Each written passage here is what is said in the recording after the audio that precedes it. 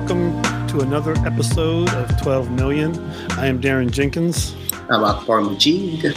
And we are fortunate today enough to have somebody who I am super excited to talk to about Karen Attiah, journalist from the Washington Post, who writes on issues relating to race, gender, and international politics with a special interest in Africa. She was the winner of the 2019 George Polk Award and also chosen as the 2019 Journalist of the Year by National Association of Black Journalists. Karen, thank you so much for being on the show today. I'm mad honored. Mad honored.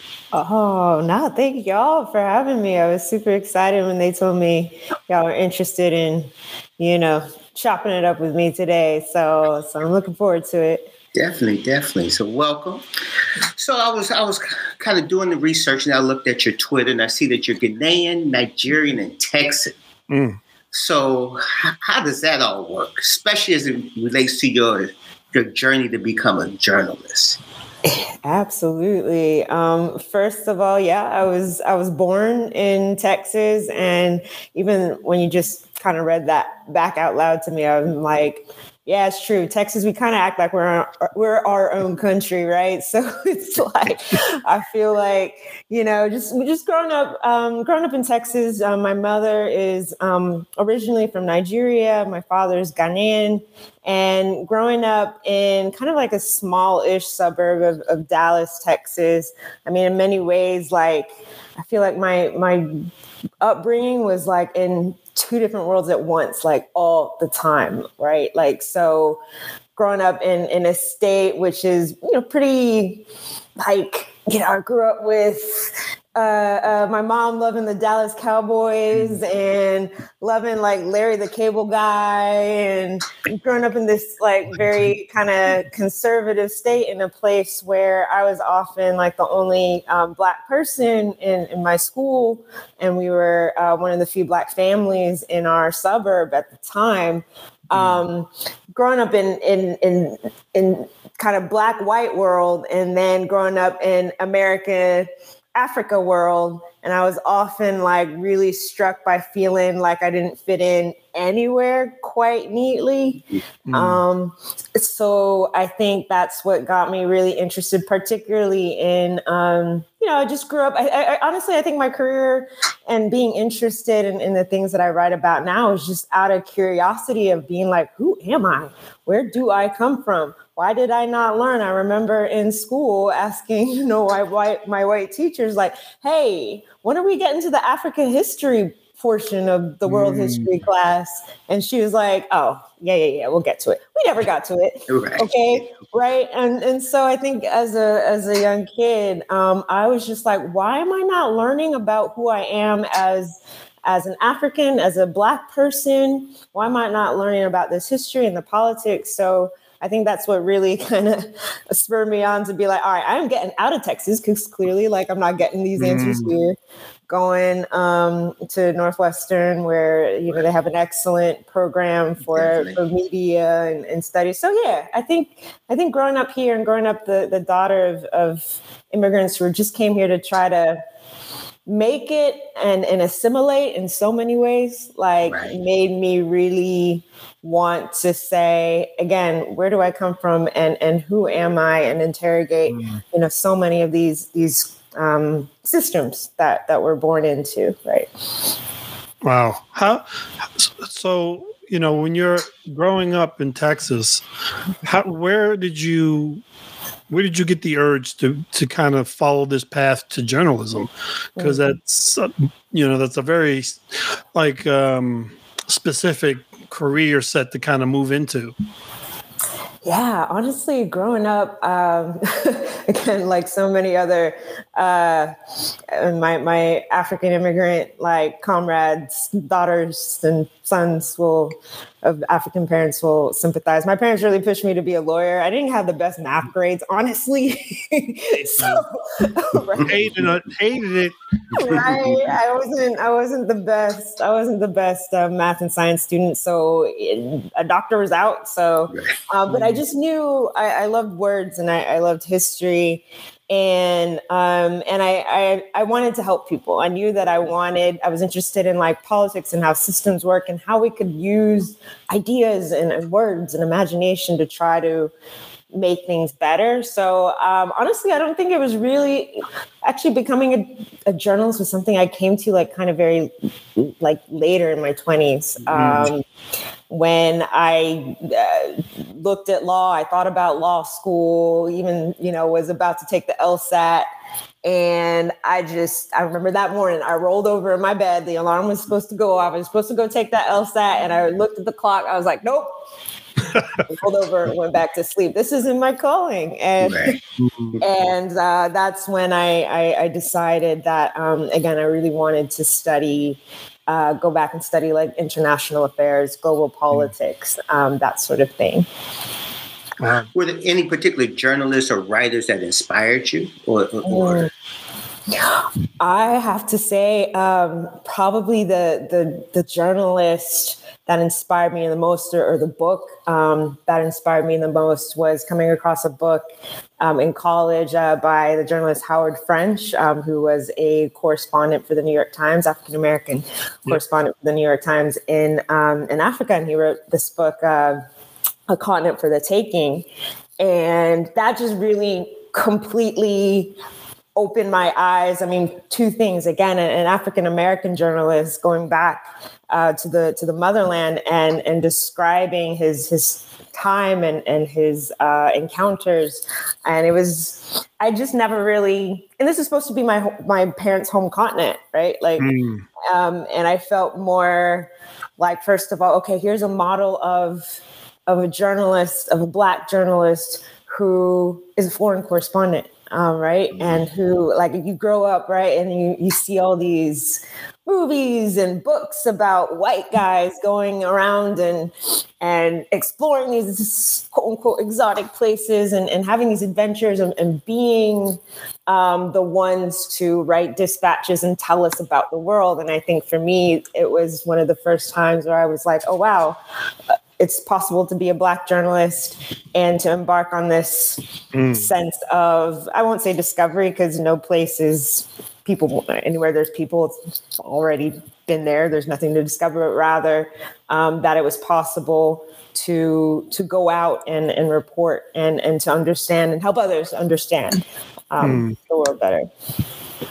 No, I definitely can relate to that. I mean, I remember once in grad school, I had the opportunity to meet Ivan Van Sertima, and who came to speak, and and afterwards was able to sit down and have dinner with him. But like you said, to see this Black man who's traveling the world, almost like this modern day, Indiana Jones, who speaks about going into British museums, Egyptian museums, finding stuff. So I definitely can understand that. Yeah, and like I said on Twitter yesterday, I'm of the '90s kid generation that like grew up on like Carmen Sandiego. Where in the world is Carmen Sandiego? Like, oh my God, yes, I remember Lara Croft. That like it is possible for us and for women too, for us to be able to go out and be in the world and experience and through our lens, right? Like not through the white lens, like through our lens and centering ourselves and our senses, what we smell, what we see, what we hear, what we resonate with. And I still think that's something that we need so much more of today. Oh, absolutely. I think that's kind of the motivation, part of the motivation for us doing this podcast in a lot of ways was the our opportunity to, give a platform for people of our color to kind of just share, what it is that got them where they want to be. Like, because we go through our life so much trying to fight our own battles and whatever. We sometimes forget that the lessons we learn along the way of those while we're fighting could be useful to other people in their struggle as well.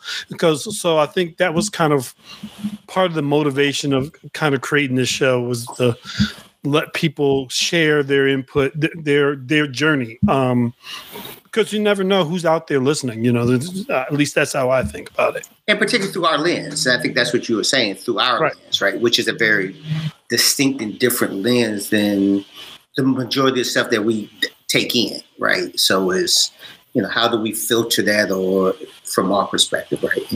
So often I think we speak from their lens even so much, right? Absolutely.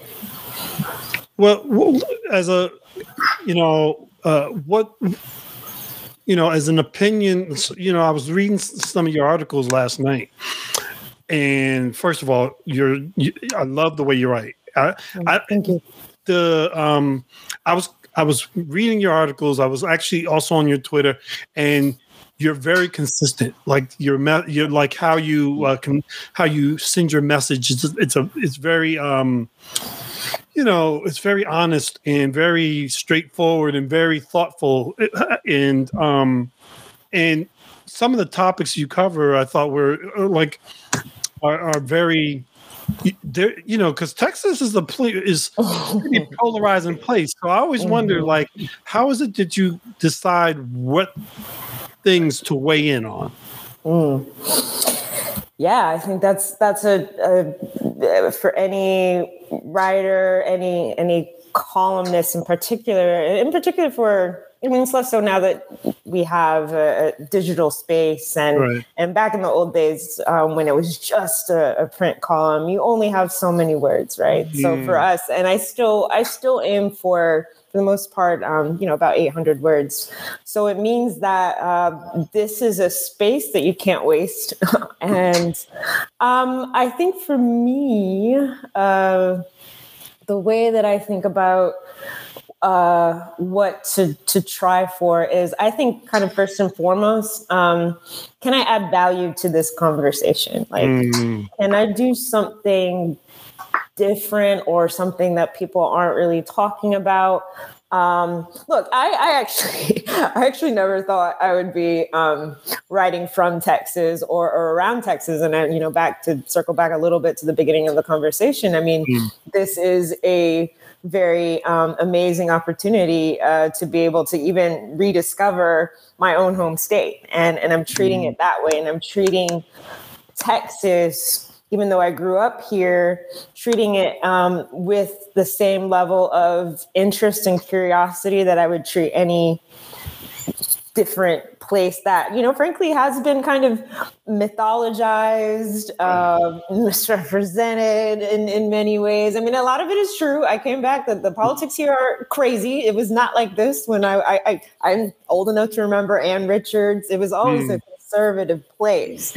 But what is happening at the state level is just far right, fascist, Texas-sized Frito chili pie. I just made it up. Everything's big in Texas, right? Frito chili pie of the fascism. Our state food is chili pie, and we just dash some authoritarianism in it. And there's a whole story where how I was 12, I actually did meet Greg Abbott when I was a 12-year-old and at my National Junior High School Honor Society induction. And now here I am trying to dress him down all the time. Full circle. But yeah, I think I look at it as, and increasingly I'm having to think about this a lot, because in some ways this wasn't the plan exactly, but I think that it's a huge opportunity because I do believe that Texas and the South are the front lines for liberation in this country. The reason why so much of the state politics are making national news is because these questions about education, these questions about our racial history, the questions about immigration, about women's rights, all of it, it is ground zero in the South and particularly in Texas. Right. So as a journalist, I mean, in many ways, it's a treasure trove of stories. I could go to the border. I could go report on, SpaceX, Elon Musk, and the environmental and social impacts of having that in a Texas town. Right now, I'm working on stuff around Confederate memorials and removals here in the state. But particularly, I think as a Black woman journalist, and as someone who comes from an immigrant background, it's really just important that our voices, particularly those who are trying to resist what's happening, who are trying to fight for the soul of this country, are highlighted. So what I do in my columns, I try to at least highlight those people who are fighting, and who are honestly, in some ways, like, are winning. We just don't get to hear as much about them because we hear about the Abbotts and the Dan Patricks and the DeSantises, who are throwing red meat to their bases all the time. But I think it's our responsibility, if we want to balance with the truth, is to show that there are people who have been on the ground fighting this stuff or yelling the alarm bells for a long time. So that's what I try to do. I still feel very brand new in many ways to being almost like I feel like a national op-ed correspondent or something. But no, it's a privilege and an honor to be able to do that in my home state. So how do you balance kind of being a journalist and social media, right? I mean, especially I'm grabbing my wine glass right now. Let me drink.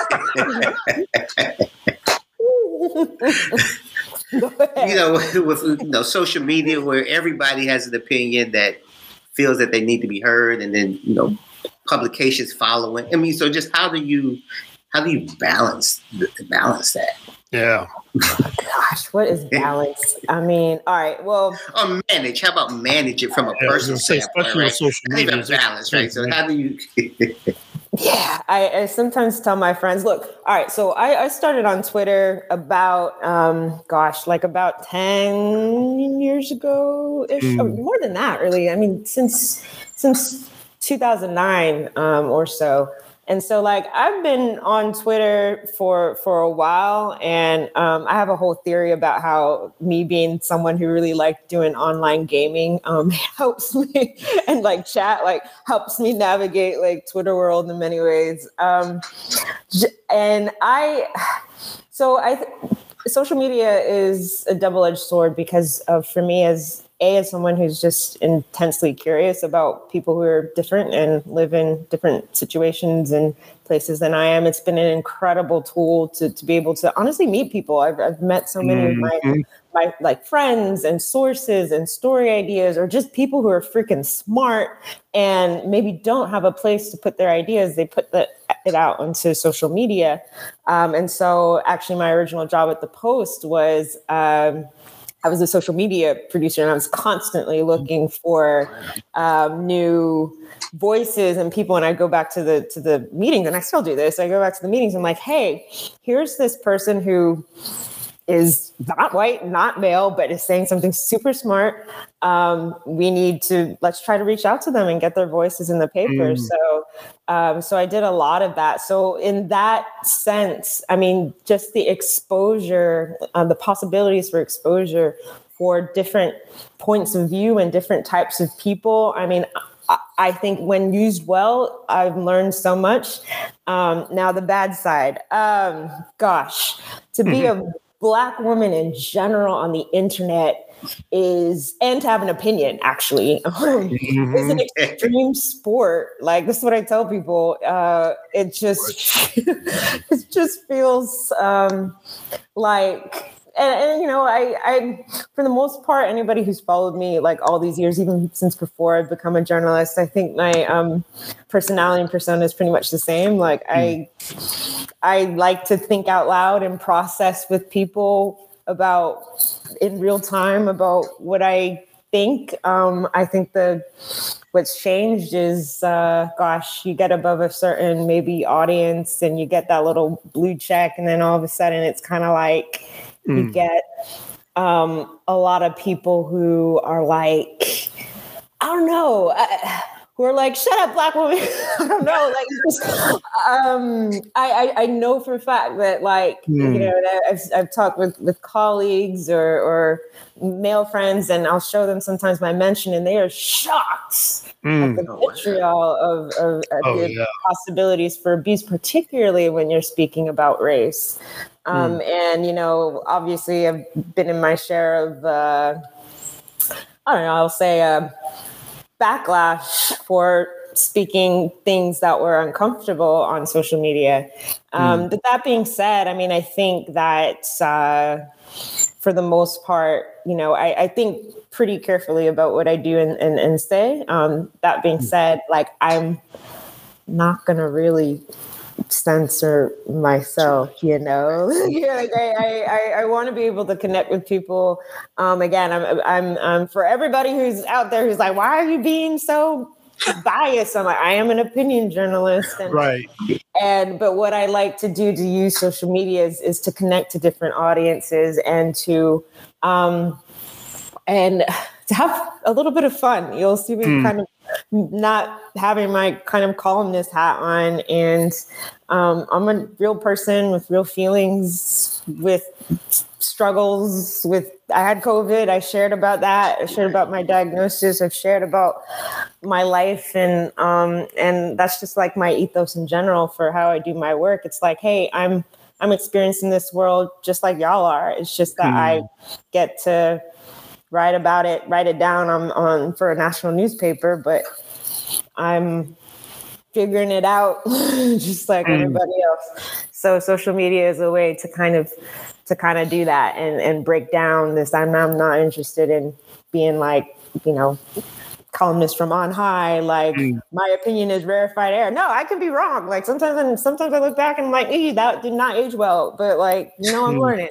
Right. So speaking of that, I know. Has there ever been a time when, like, you know, you were online having like a conversation on whether it's Twitter or whatever, and someone has changed your mind about something that you're like, you know, that's a good point. You know, like, you know, because to your point, like, everyone on there is, I mean, it's hard to kind of filter through like a lot of the nonsense, but every now and then somebody will say something. You're like, you know what? You did make a point. That's a good point. Yeah, that is a really good question. And not just on social media, but even like on comments and stuff on articles. That is a really good question. Let me think. I think that, I mean, I think maybe, I don't change my mind. Yes. I mean, I think, or at least encourage me to encourage you to maybe learn more about whatever it is there, you know. Yeah, I think that happens to me a lot. So for instance, okay, here's one. And it's just something I just didn't really know about or think about. So with COVID, and I was just in general, I mean, just thinking about like, man, this is awful. This is, you know, people are at the early stages, people are going on ventilators. And I was tweeting a lot about like those oximeters, pulse oximeters that people, yeah, right. And I was like, everyone go and get one. Yeah, everybody ran out and got them, and then nobody knew what they were for. Right. And I remember, you know, people were sharing like tweets to me. They were like, okay, we see what you're trying to do, but like kind of word of caution for there have been studies saying that with like Black people, sometimes some of these medical devices haven't, you know, been designed all the time to work for our skin. And so with that, I was like, oh, wow. Okay. And so then I started just reading various articles and things like that. And so then I was like, all right, well, let me like tailor this and think about like, well, how do I, you know, with the platform I have, share like information responsibly. So, I shared that. I'm like, these devices are still cheap and easy to use and maybe could prevent you from having a serious incident. But here's also more information, just FYI, so to share that. And I think in general, I don't remember the exact tweet, but I think just in general, the pandemic made me think about my language around, or just thoughts about like disability in general. And not so much that, that I got like criticism, but it was more so that like maybe disability advocates would come into my mentions and say, we've been talking about how COVID is not just about whether or not you live or die, but a lot of people are finding out what it means to be disabled right now, having chronic fatigue, not being able to work, and realizing that we're in a society that is not built for non-able-bodied people. And so I think like having that come through mostly through my social media, and then following these folks who have been advocates for a while, it's like, wow, okay, this just kind of opens up how in general we can think about our society in general. So yeah, that does happen. That does happen like a good amount. And it's just because, I'm here to learn, So for those of you who are just joining us, you're listening to 12 Million. Today's guest is Karen Attiah, columnist for the Washington Post. So we're glad she's here with us. So I was reading one of your latest pieces, how the brilliant Andre Leon Talley got sidelined. And there was a comment he made that it was very interesting. He made, "I never push back for anything. Vote is not a place where you are pushing." And I just wanted to know that how did that, one of the experience of meeting with him and talking with him, but particularly that comment, how did you take that as it relates to your position where you are now? Yes. Wow, that was a good one. Because that's a great quote. Yeah. So for context, obviously Andre Leon Talley, who was the longtime creative director at Vogue, who passed away last week. For context, the meeting we had was because I was interested, curious little me. I was just interested in finding out why it had taken so long for Vogue to have a Black photographer shoot its cover. So that was 2018. And there was, a big much to do about the fact that the Beyonce cover for September that year was shot by Tyler Mitchell. So the first time that they had a Black photographer. So knowing that Andre Leon Talley was part of the higher ranks and that he'd been at Vogue for quite a long time, I was like, why did it take so long? What? And I guess in the back of my mind, I was kind of like my thoughts behind the question, like, didn't you try?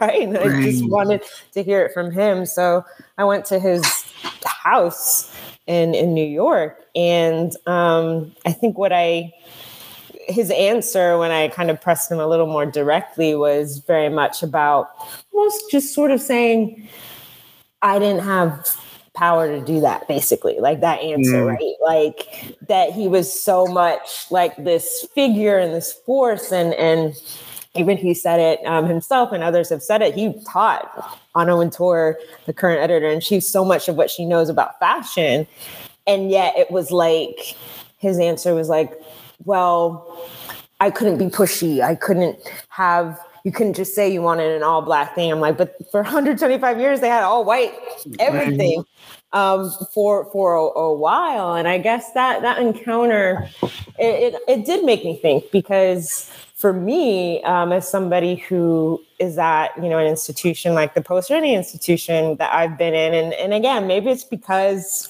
I think about this a lot. Maybe in some ways it's because of how I grew up, maybe, that like I don't know if I really had this sense that you had to be super careful about around white people for better or worse. I don't know. Maybe it's because my parents grew up elsewhere and also didn't necessarily have that same sort of legacy. But I think for me, almost literally, I remember coming to the Washington Post and sitting in on an editorial board meeting and knowing there was a really intense, that was the Boko Haram time, the kidnapping of the girls at that time. And I remember coming in and being super militant. It was like, you guys need to do this. And like, and having my, mostly I love them all dearly. Mostly white, mostly male colleagues kind of looking at me. And I was, I don't know, 20 something at the time. And they're just kind of like, okay, you do it.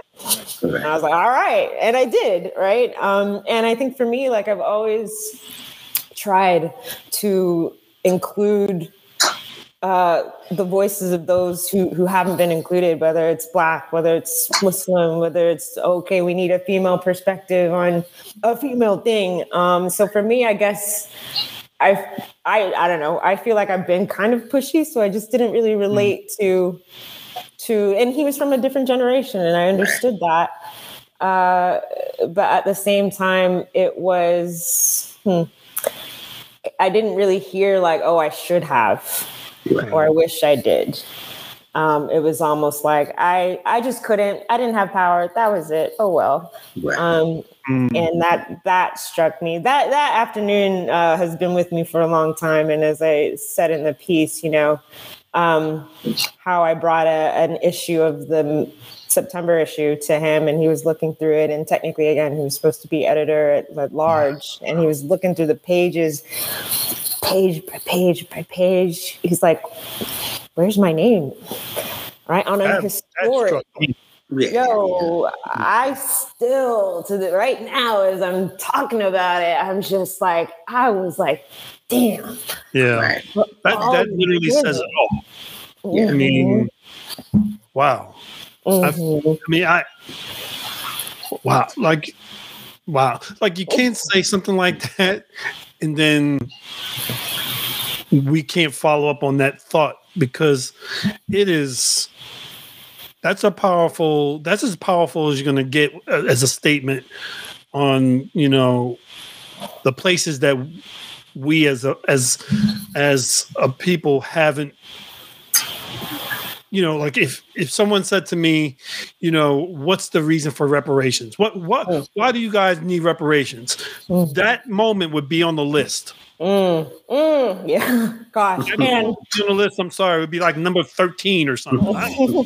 And the fact that, like, and this came out last year, I think, the fact that, we were sitting outside on his porch, like, Darren, he didn't own that house. They were trying to kick him out. And, if you read, I mean, his defense was that, well, they gifted it to him. It wasn't, a sort of financial arrangement. It didn't matter. At the end of the day, he didn't even own that house. And I thought a lot about that, like that being a metaphor for a lot of these institutions. Like, what do we own? What do we have? Whose charity sometimes are we made to feel like we're existing on? And I felt like that was just a real wake-up call when he was like, I should have built my own. I should have had more of my own brand. I was like, dang, okay, everybody, go and copyright, own your ish, just because. And I remember just thinking, I was like, Andre, I'm sure he did, but it's just in my head, like my thoughts. I was like, where are your Black friends? Where's your family? Where's your community? Expecting you. All that time, you would imagine like all the Black people in his life would have been going, hey, you need to step up for yourself. You need to, the story almost sounded like it didn't fit the time that he lived in. It almost fit like he was telling the story from the 1950s. Yeah. It's true. Yeah. And it was just very, and again, he was very, and I think it's to contrast that with how just brilliant he was, and honestly, how much better he was at the fashion stuff than a lot of the white people. He had degrees in I believe, French literature. In fact, he had studied. He had won awards from I believe, some of the highest orders of France. Right. He was much more sophisticated and elegant than many of the people who he worked for, right? And dependent on. And again, I don't love to feel like, I'm reducing people who are great to just how they were treated by white people.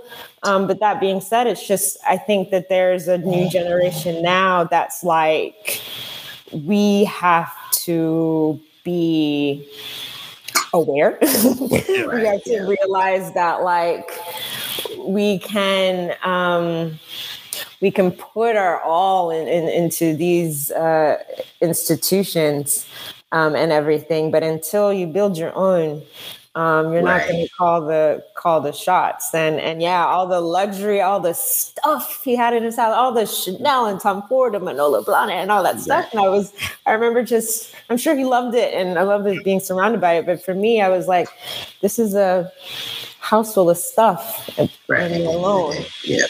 And you're alone.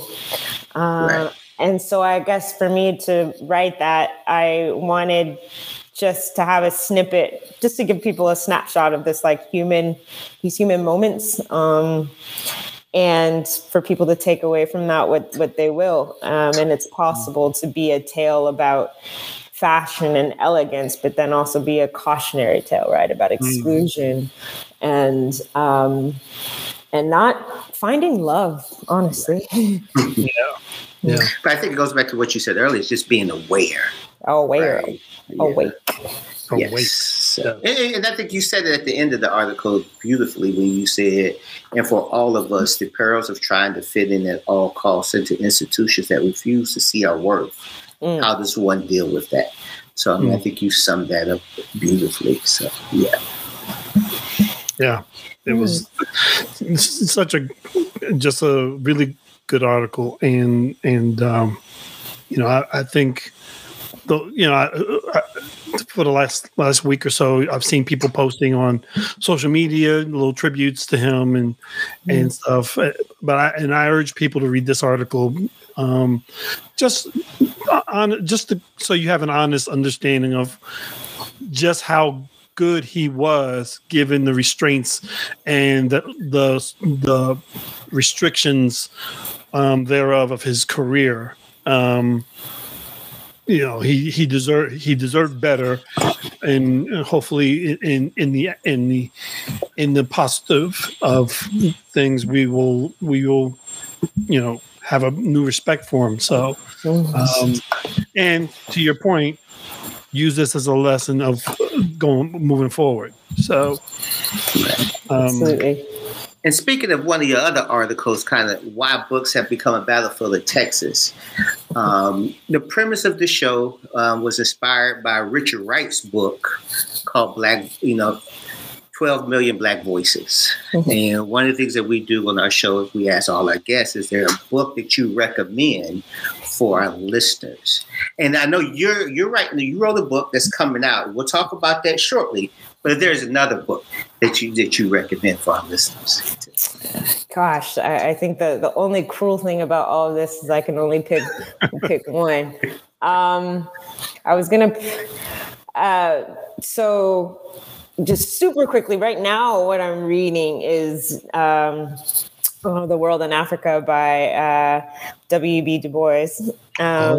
Right now, but I would recommend it, but my actual recommendation is a book that I keep reading over and over again, and anybody who's read my work, I keep coming back to her, and that's Audre Lorde's Sister Outsider, her collection of essays. And that book is the book that has the essay about uses of anger, right? So this essay about what to do when you're angry about injustice, and particularly for, I think, Black women, that anger is a natural response to injustice and racism. And so how to channel that. Her essay, the whole phrase about the master's tools, not dismantling the master's house, contained in those essays. And I just think for these times, I go back to that book a lot for strength and inspiration. And even as a writer, she has her essay about how poetry is not a luxury. And I think a lot about this when it comes to column writing and even Twitter. And, she speaks about how poetry, for those who are from economically disadvantaged backgrounds, it's like, we're not given the book deals all the time. We're not given the column inches, and poetry is for the people. I think she says how they're writing down words on their napkins during their night shifts, like where you're not given a lot of space. So you have to use your words really well. And so I've used that, in pieces. And so I feel like I'm always sneaking references to that, to the uses of the erotic, and really being in touch with, as Black people, our creativity and our desires, and separating that from this Western sense of denying like what's in us, and denying our institution and our almost like ancestral yearnings, So I tell all my friends, all these people, to have that book. Like, I just feel like when I just need to be refilled, I turn to that book of essays. This is my favorite part of the podcast, because I get to stock up on new good books to read and books that I hadn't heard of. And, that sounds like something right up my alley. Actually, I'm going to recommend it to my sister as soon as I talk to her. Absolutely. Like, especially for Black women, because like we talked about before, it's like, we're dealing with a white backlash across the country, with the CRT, stuff, book banning, and it just feels like we're taking steps back. And it's like, I feel like reading Lorde, it's like it gives you permission to be angry, but then a roadmap to channel that anger into some sort of action or into some sort of creative thing in order to propel all of us forward. So that's what I guess what I hope to do in my work. Amen to that. And so, speaking of books, you have a book that's going to come out in July, I believe it is. Soonish. It's probably looking towards the end of the year. Thanks, COVID.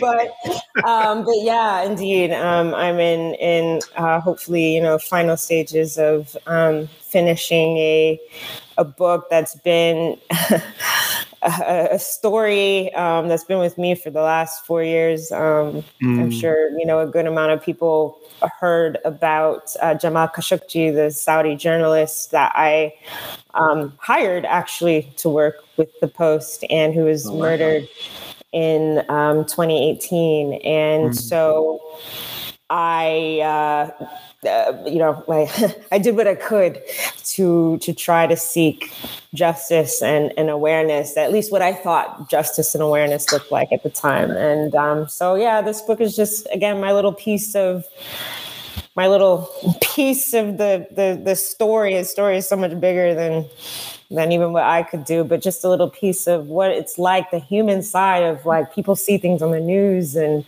see people appearing on TV, and but the reality is, behind the scenes, it was just a bunch of people who were thrust into this impossible situation, right? Again, questioning the systems that made it so that a man who worked for the Washington Post could be butchered abroad, and but the system goes on in many ways, but what it's like to try. I think that's what all that matters is that one tries to do something about it. So that's what it is. Say your word and leave is the book. So I'm really, hoping to share it with everyone soon. And again, just like with column writing or tweets, even the book itself is a process of me trying to learn and just my friendship with this man who came into my life, So, the one thing about writing a book, I think, is it's hard. It's hard. It hurts. It hurts. Wow. It's both hard and therapy at the same time. You know what I mean? And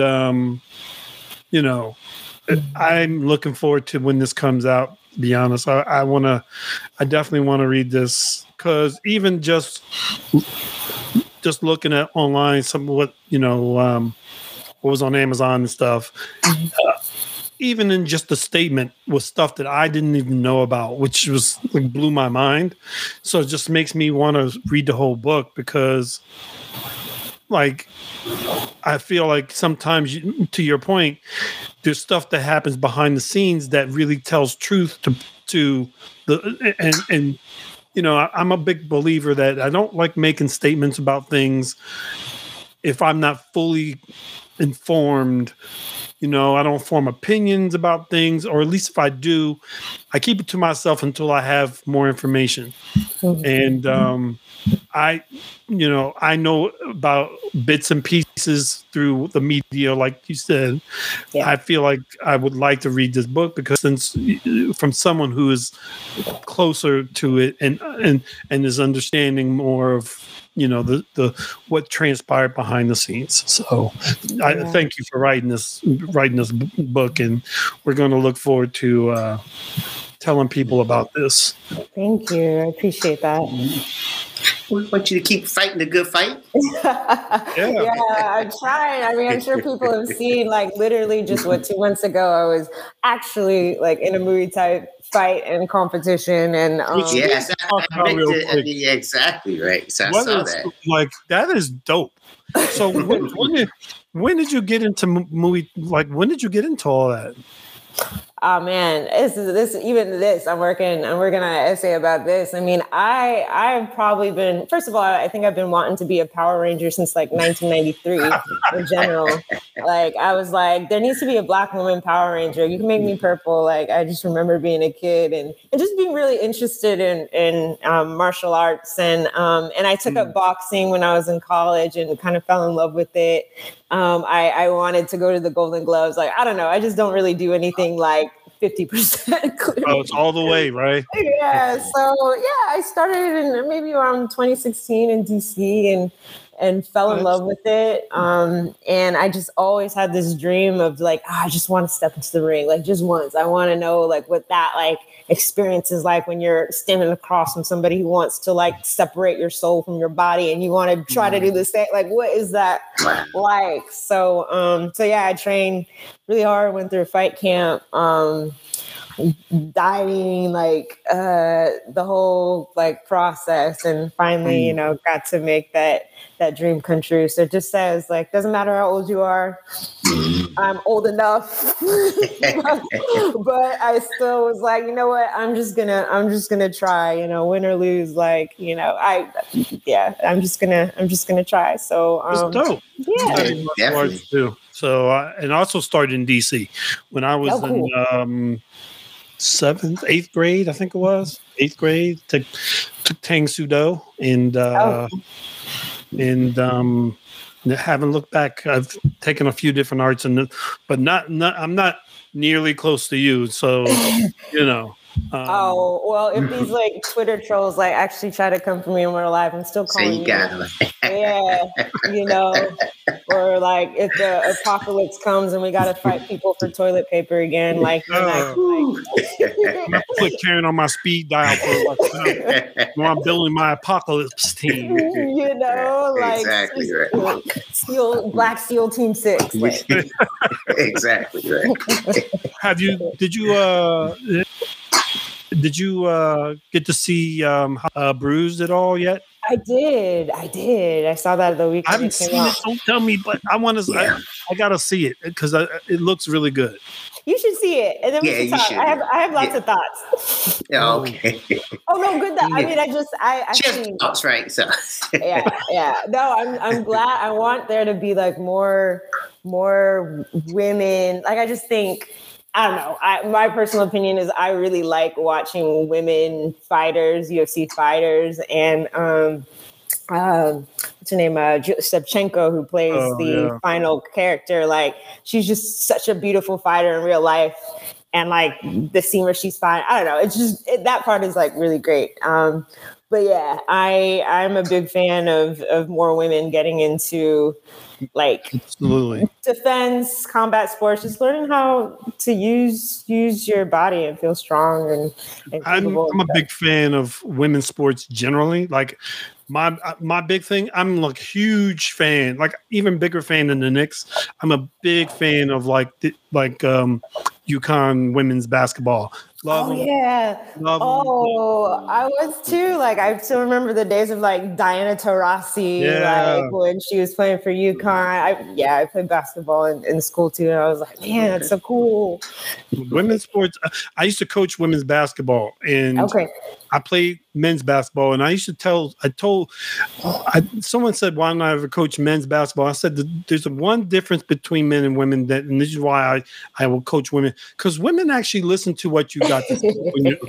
When the coach is actually playing stuff, they're actually paying attention. They're not over here looking in the stands and checking their phone. So, agree.